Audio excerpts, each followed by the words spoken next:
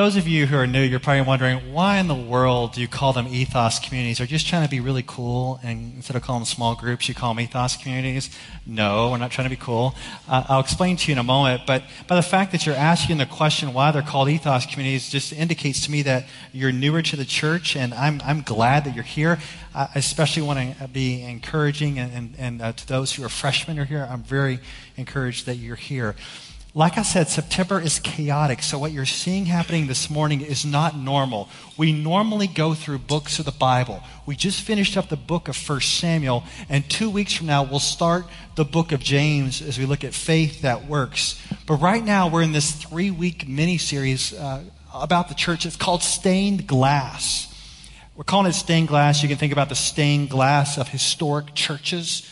Spiritually speaking, you can see each of us as a piece of stained glass redeemed in Christ, which is not very impressive, but if you put us all together and the light of the gospel of Jesus shines through us, it's glorious.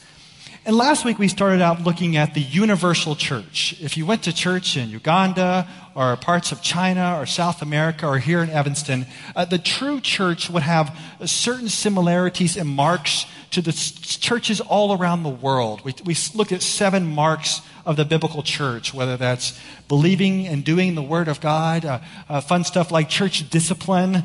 We looked at communion and baptism. You'll find these similarities as you travel around the world and attend different churches. Well, this morning we're going to bring it in a little bit more localized and look at this church, our local church, and something we call ethos. Every church kind of has its own ethos and vibe. There is some overlap, of course, but what is the ethos of this local body? And that's what we're going to talk about this morning. Before we dive into God's Word, let's just go to the Lord in prayer. Pray with me, please. Father, you have established your people. You've put us together as the bride of Christ. And we want to begin this morning acknowledging that we're part of a larger body. And we pray for many of our brothers and sisters around the world who right now are being persecuted for following Jesus. Specifically, we pray for the protection and perseverance of pastors as they stand strong for Jesus in Sudan under a variety of persecutions. We pray also for the church to have great compassion on refugees fleeing their homelands due to war and oppression. And we continue to pray for the larger city that we are part of in Chicago, as a variety of churches are ministering to those who are affected by the violence this past week.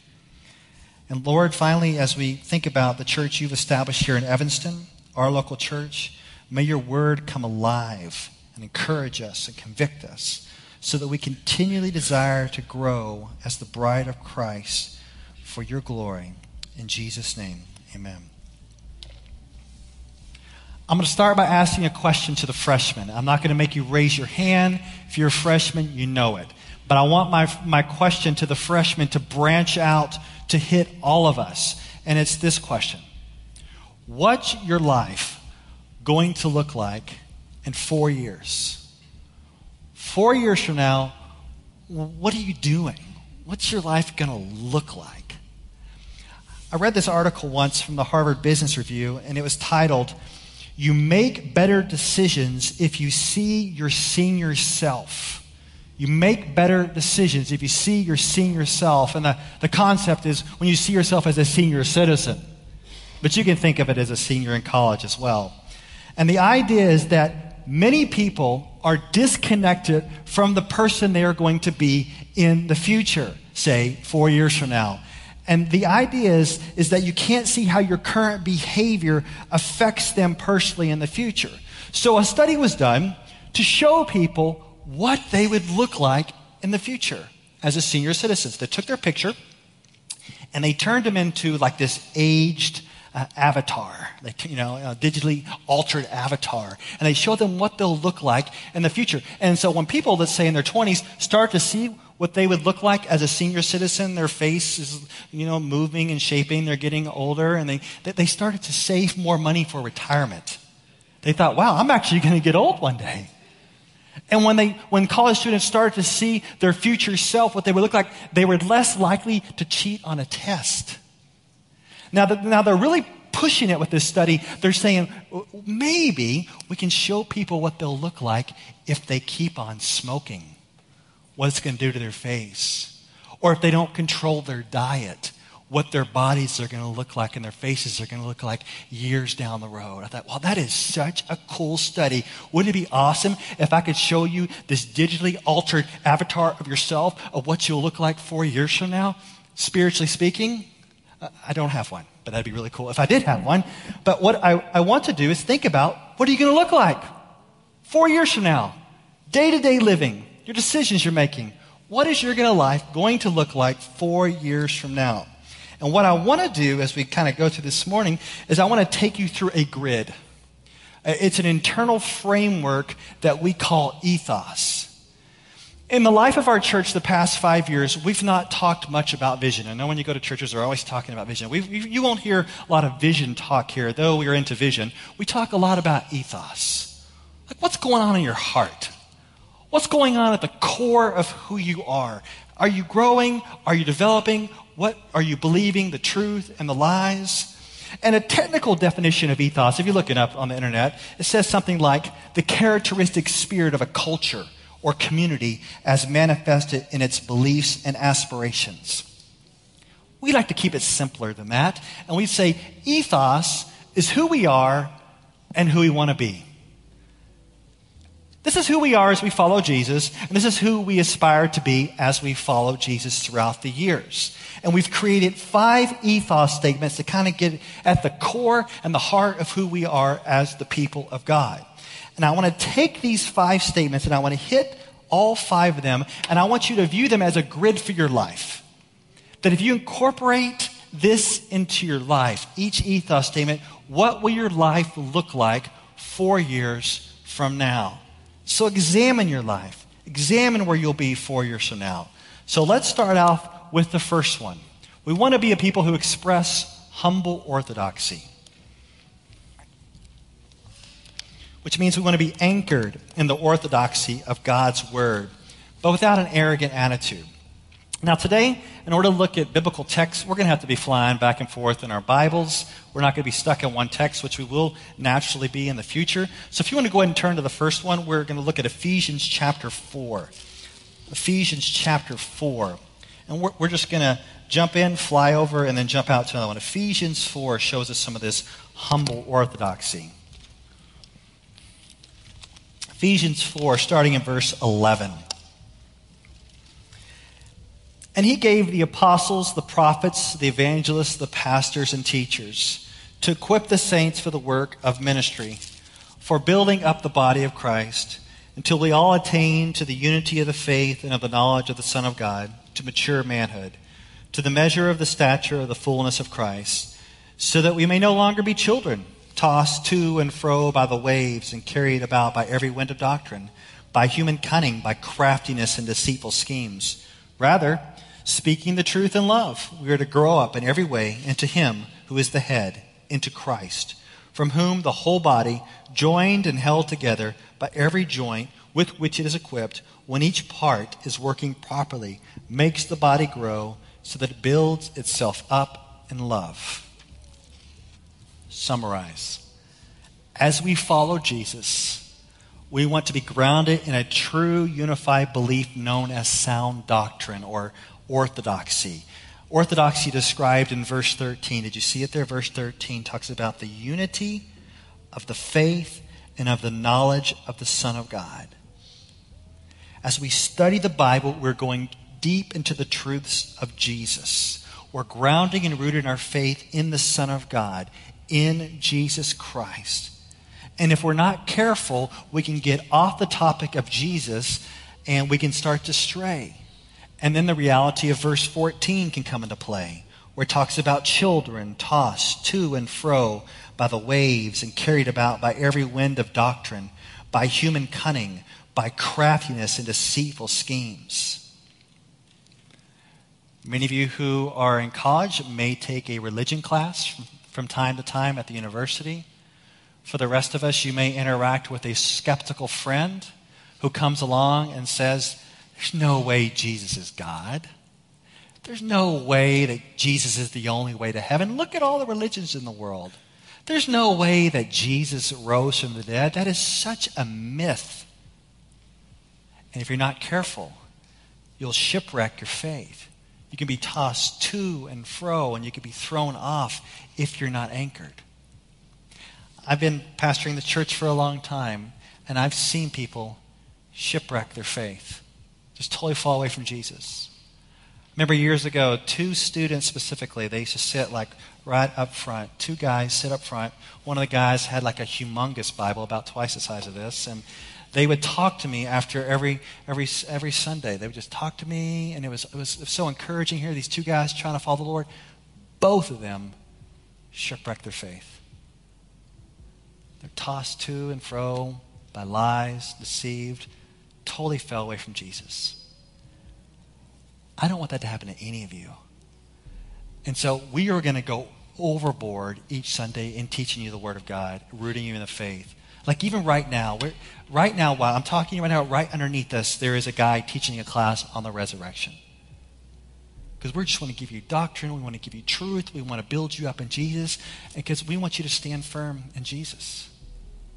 But get this, we want you to stand firm in doctrine in such a way that you're not arrogant, that you don't have a cranky attitude, that you're not a jerk. We want you to hold to the Word of God in a humble way. We get this humility in verse 15. Look in verse 15 again. It says, speaking the truth in love. So we want to hold to the Word of God. We want to grow in Jesus, and that will require rooting ourselves in the Word and speaking the truth in love. Now, if you're not careful, you can hold to orthodoxy minus humility. I was talking this past week to one of our EBFers. He was on a train going into the city, and he saw this guy on the train. You'll see a lot of stuff on the train, but he saw this guy on the train dressed up like a robot. And as he was dressed up like a robot, he was proclaiming the gospel. He was telling people about Jesus in a very arrogant and rude and mean way. He had orthodoxy without humility. Now, the EBFer was observing this, and he was obviously being critical of this guy in his heart. But he thought to himself, that guy has orthodoxy without humility, but here am I, sitting here, being all humble, but not saying anything. Not sharing my faith at all. And this is what you'll tend to find. I'm just going to go ahead and paint with broad stroke here. You'll find an older generation that holds to the Word of God. They hold to the orthodoxy, and some of them, not all of them, but some of them lacked humility. They're very arrogant and proud about it. And so the younger generation reacts against that and say, I don't want to be like them, and so I'm going to be humble. But the problem with the younger generation is that a lot of times you never open your mouth. You don't hold to, you believe the truth in here, but you don't say anything because you don't want to encroach upon anybody's beliefs, right? But what we're trying to say is bring the two together. You can speak the truth in love, and it can be a hard truth, but we want humble orthodoxy brought together. We're not getting rid of one or getting rid of the other. So for 4 years from now, every single person here, what will your humble orthodoxy look like? This is a time to get in the Word. This is a time to ask hard questions. Ask questions. If you're struggling in your faith, you're having doubts, you're searching, ask the questions. Talk about it in community. For the parents in here who have kids and your kids start asking hard questions, don't freak out. That's good. Ask the questions. Search the scriptures. Let's talk about this. And when you start to develop these strong, rooted convictions, don't be arrogant and don't be proud. Hold to this humble orthodoxy. Let's move on to the next one. I really like this next one. This next one is abiding worship. This cool picture of fruit on the vine shows that abiding worship is that connectedness to God where we offer all of life worship. And then we have some great verses that we use for this. One comes from John 15:15. I'll just put it up on the screen for you. John 15:15 says, I am the vine, you are the branches. Whoever abides in me and I in him, he it is that bears much fruit, for apart from me you can do nothing. As we abide in Jesus, we obey and we bear much fruit. Another passage comes from Romans 12:1. This is a great one. It says, I appeal to you, therefore, brothers, by the mercies of God, to present your bodies as living sacrifice, holy and acceptable to God, which is your spiritual worship. The Bible has this idea of total worship. It's not like I'm just going to show up to church on Sunday morning worship. It has this idea of total, all of life, complete worship where we give God everything. Jesus has saved us by his blood. We submit to his lordship. We call him Lord. We give him everything. But one of the problems that you'll find in our culture, it is a problem in our culture, is that you will find and run across Christians, whether it's on college campuses or whether it's at your work, who will proclaim to have faith in Jesus. They may use the lingo like, I have accepted Jesus into my heart. So Jesus is somehow in their heart, and yet they are living their lives however they want. But they punch their ticket to heaven because Jesus is in their heart while they do whatever they want. There's a guy I really appreciate. He said something like this about this Roman passage. He says, what Paul is getting at, he's saying, don't give Jesus your heart. He wants more than that. When we're talking about Jesus being in our heart, it's not like, all right, Jesus, we repent, believe in you, you're reigning in our heart, and now I can do what I want. No. Jesus takes your whole entire life. You're submitting all of who you are to all of him. Every area of your life, your private life, is not off limits. What you do at school, not off limits. At work, not what you do in your community, none of it's off limits. All submission to him. Now, I want you to think about this concept of abiding as we are abiding in Jesus. Think about things that you may abide in your life. Things that you're really consumed with, that you're really into, and how those can kind of get off kilter. Where you can have inordinate desires for them. I know a lot of people right here are into sports. You're glad football has started back up again. You like watching it. Some of you are really into your schooling or your work, into relationships. If you're not careful, you can start to get into them too much where things get out of whack. And you see this. Have you ever known a friend of yours who started dating someone else? And they started dating in a very unhealthy way. And what I mean by that is they weren't into sexual morality or anything like that. They were into each other so much that it's almost as if they were worshiping each other. And you can tell when this is happening because their relationship kind of creeps you out. You're like, that just doesn't seem right.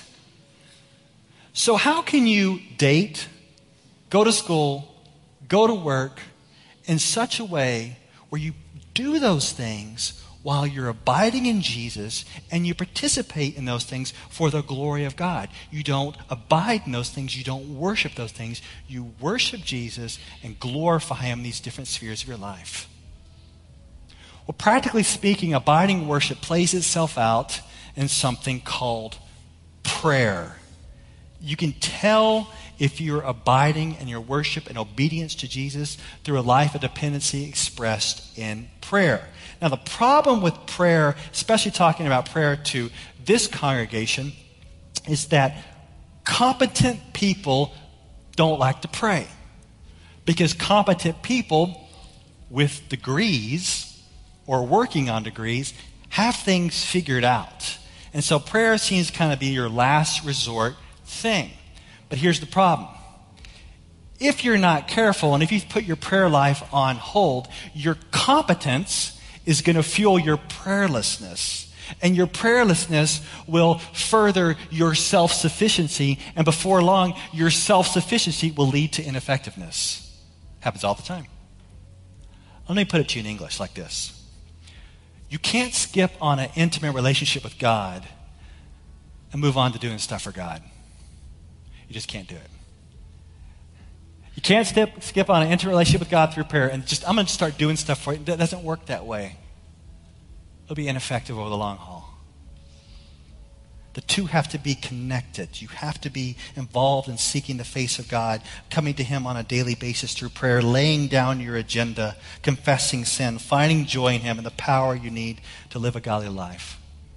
And some of you may want me to tell you like some guidelines to prayer, like you need to get up at 5:30 in the morning and pray for about an hour, or you need to pray at night. I don't have any guidelines for you right now, but I do want to say this. A godly person has said, I never pray longer than 5 minutes. But 5 minutes never goes by without me praying. I'm not going to pray longer than 5 minutes, but 5 minutes will not go by without me praying. It sounds kind of biblical, right? That concept of praying continually. And as we abide in Christ, dependent upon Him, we will worship Him in all of our lives. Well, the next ethos statement we have is missional community. Look at this picture. This is a picture of the grid of a city. If you notice, you have these two internal squares represent the community that goes out and then comes back in, then goes out to impact the city, then comes back at the community. It's that missional community concept. And a passage I love that sums this up is a passage I've preached more than any other passage in the Bible, and it comes from Acts chapter 2. If you want to turn to that real quick, it's really great. Acts chapter 2, great passage on community. Acts 2:42 through 47.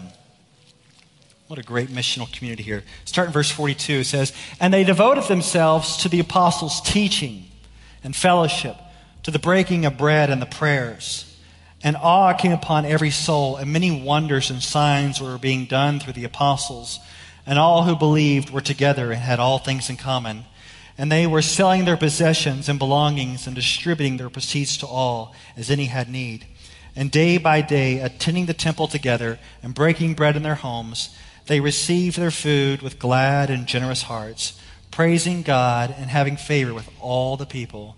And the Lord added to their number day by day those who were being saved."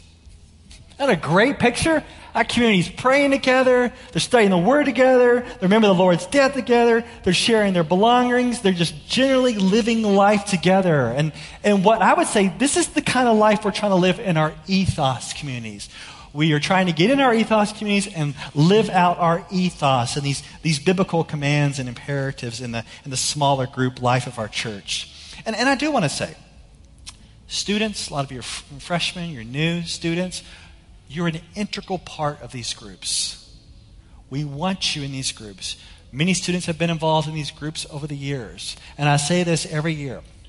There is something that we can offer you. There's many things, but there's one main thing that we can offer you in these groups that you will not find on campus. We support and encourage the ministries on campus, but there is something that we can offer you that the campus groups cannot offer you, and that is old people. I'm one of them. You need old people in your life to encourage you. They've gone before. They know what's up in some areas. They can pray for you. They can build you up. But the old people, we need you too. We need your prayers, your encouragement, your zeal for Jesus. And this happens in community. But get this. This is the hard part. This is where it gets hard. Community never is meant to terminate on ourselves. That's not missional community where you just so focus in on each other and ignore everything else. That's not what was going on in Acts 2. If you notice verse 47, it says specifically, "And the Lord added to their number day by day those who were being saved." So they're in community together, and yet people are getting saved because they're branching out and proclaiming the gospel of Jesus. We have a world that is severely broken in need of Christ and compassion. So we want to be a community that comes together and then goes out and serves. Now think about this. Think about community minus mission. Small groups are really good at that community minus mission. We tend to do community really good, but we omit mission. Well, now think about mission minus community. Organizations. Organizations tend to do mission well, but omit community. That's why we're saying that our mission is tied to community, and our community is integral to mission, and that's why we must hold to this missional community. 4 years from now, what will your life look like in missional community? I want to speak to the upcoming year as far as ethos communities. I also want to speak to the upcoming year for the Parachurch and the community campus ministries. For those of you here that are represented with IV, AAIV, Cru, RUF, GCF, KCF, Athletes in Action, and others, I want to say this to all the ethos communities and those of you who are involved in community on campus. I want to tell you this. Now is your time. Who cares what happened last year? Let's not worry about what the composition of the group was last year. Let's focus on right now in God's sovereign control. He's put these people together at this time in your life to impact one another and impact those who don't know Jesus. This is your time. This is your season to function as a missional community for the glory of God. The next one is invested sojourners. I'm going to spend all next week preaching on this one, but let's touch on it real quick. Invested sojourners. This is an awesome picture of as if the people were coming from the four corners of the earth to here at this Evanston for a season before moving back out to invest in the world. I have a lot more to say next week, but briefly I want to mention 1 Peter chapter 2, 11 to 12. Much more verses next week. But 1 Peter 2, 11 to 12 says, "Beloved, I urge you as sojourners and exiles to abstain from the passions of the flesh, which wage war against your soul. Keep your conduct among the Gentiles honorable, so that when they speak against you as evildoers, they may see your good deeds and glorify God on the day of visitation." The idea of a sojourner is one who is just passing through with a permanent home elsewhere. Most of you are sojourners here in Evanston for a season of your life. One of the ways that I can tell that you are a sojourner is that I will look at your cell phone and you will have a different area code. Right? We could be going to lunch and you can call me like, Florida. Who's calling me from Florida? Who's calling me from New York? It just, your cell phone gives you away. You're from somewhere else. You're not even going to change your cell phone. You're just here for a season until you plan on going back. You're sojourning through the Evanston area. But one of the things that we really try to talk about a lot at our church is that everybody's a sojourner. All of us are sojourners because we have our permanent home in heaven. That is our true citizenship. We are just passing through this earth, and one day we'll be with Jesus forever. So here's the encouragement I give to those who are in Evanston. Whether you're here for 7 months, 7 years, or 70 years, when you're here, it's time to invest. It's time to impact others. It's time to make a difference. I was talking to this guy. He told me that when he was a kid, he went to camp, and he hated camp. He did not want to go to camp at all. And so he went to camp, and the way that he rebelled while he was at camp is that he did not unpack. He showed up, brought his stuff, did not unpack, did not want to be there, and yet as the week went on, he actually started to enjoy camp, and on the last day, he unpacked. Emotionally and mentally unpack. You're here. Some of you might not want to be here. Too bad. You're here. Let me encourage you to unpack.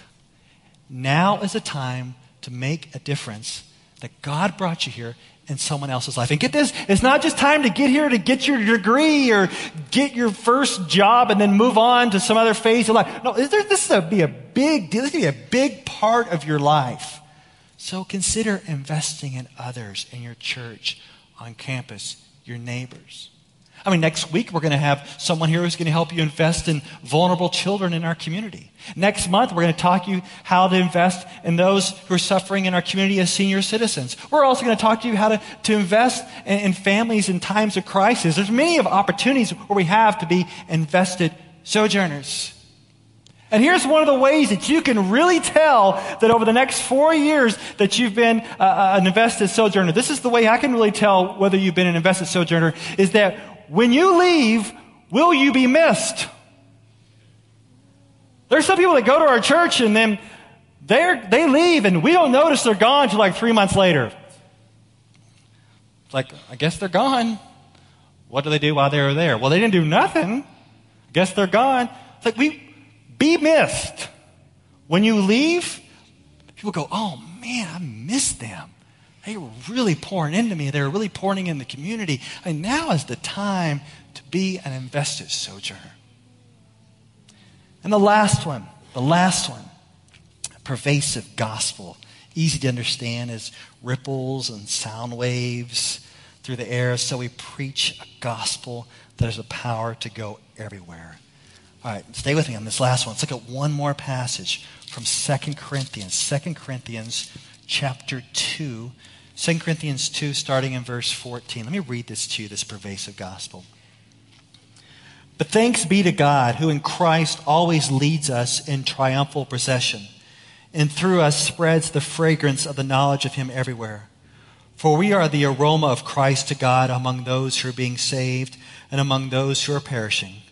To one a fragrance from death, to the other a fragrance from life to life. Who is sufficient for these things?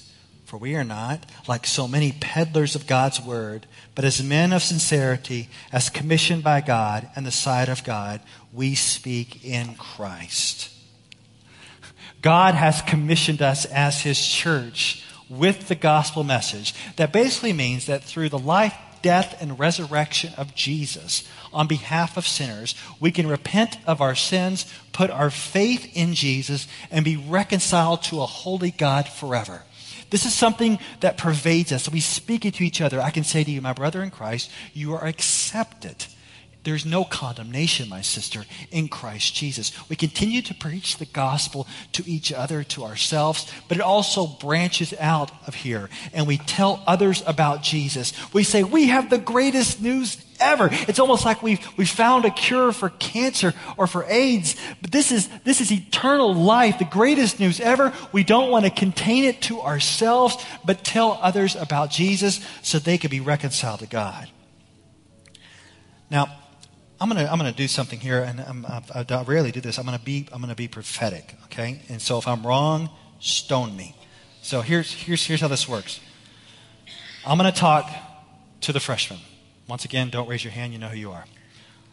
4 years from now, some of the freshmen in here are going to graduate, and for a year or 2 years after college, you are going to be like on a missionary journey where you're going to go somewhere full time to tell others about Jesus. I see it all the time. Freshmen come in, they're just thinking about getting through college, but as college wraps up, some of them consider, maybe God wants me to be a missionary. And they'll go for a year, or they'll go for 2 years, and they'll proclaim the gospel. I'm making that prediction right now. Some of you freshmen are going to do that. I'm going to make another prediction. 20 years from now, most of you freshmen who go through college sharing your faith, go on missionary short-term trips after college, 20 years from now, you won't share your faith at all.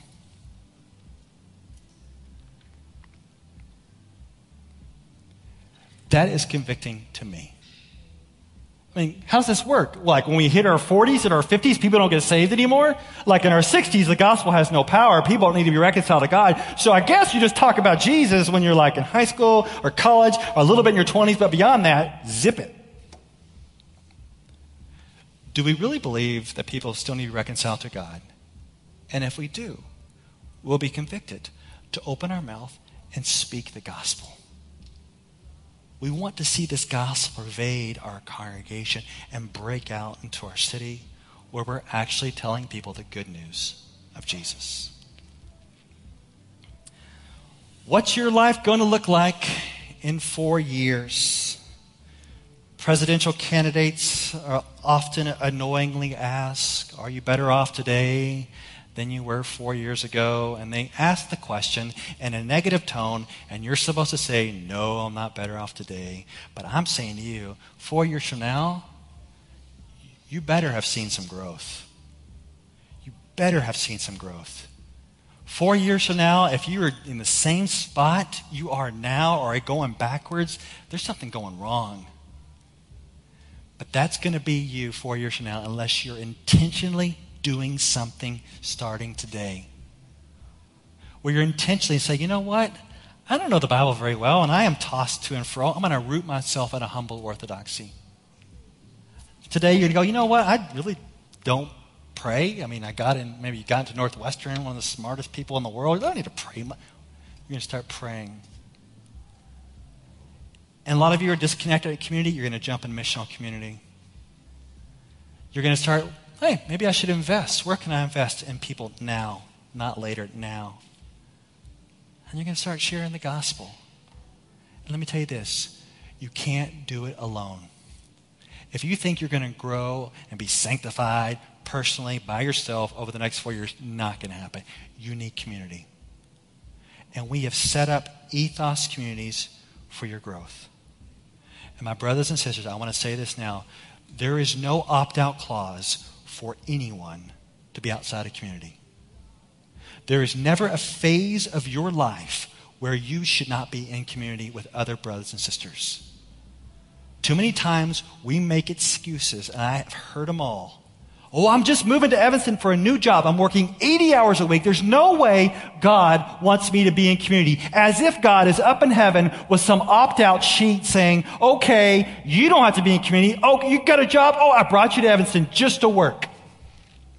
And for those of you who are athletes in college, I'm going to do a little bragging right now. I actually went to college to play sports on a scholarship, okay? So I was busy. And you think God's looking down and going, oh, Jason, he's in college.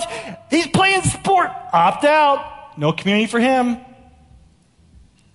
Any doctoral students in here thinking, okay, I'm here working on my doctorate. I'm busy. I get to opt out of community. How about new moms, new dads, babies? They're cranky. They're messing with you. Oh, I get to opt out. I got a baby. Oh, God's like, oh, you have a baby? Oh, man, just get away from community.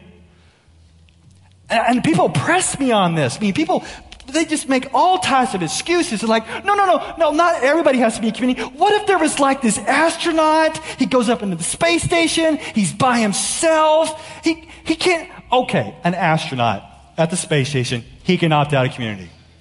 So all the astronauts in here, no community for you. We make up the most ridiculous stuff. No season of your life where you should be opting out of community.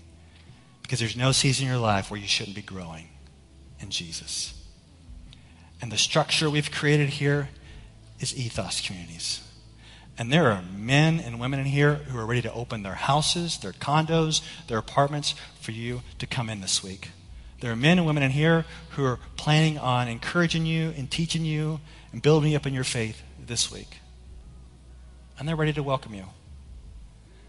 And I just want to pause here at the end. For those of you who are hosting or leading an ethos community this year, will you go ahead and stand up, please? Just go ahead and stand up wherever you're at. Those of you who are hosting and leading ethos communities. Did a different set in the first service, a different set in this service. These are people who are here to welcome you, to encourage you, and to build you up in your faith. They spend a lot of time in prayer, a lot of energy over the years to welcome you in. And so I want to go ahead and kind of commission you guys and pray for you. Let's go ahead and go to the Lord in prayer.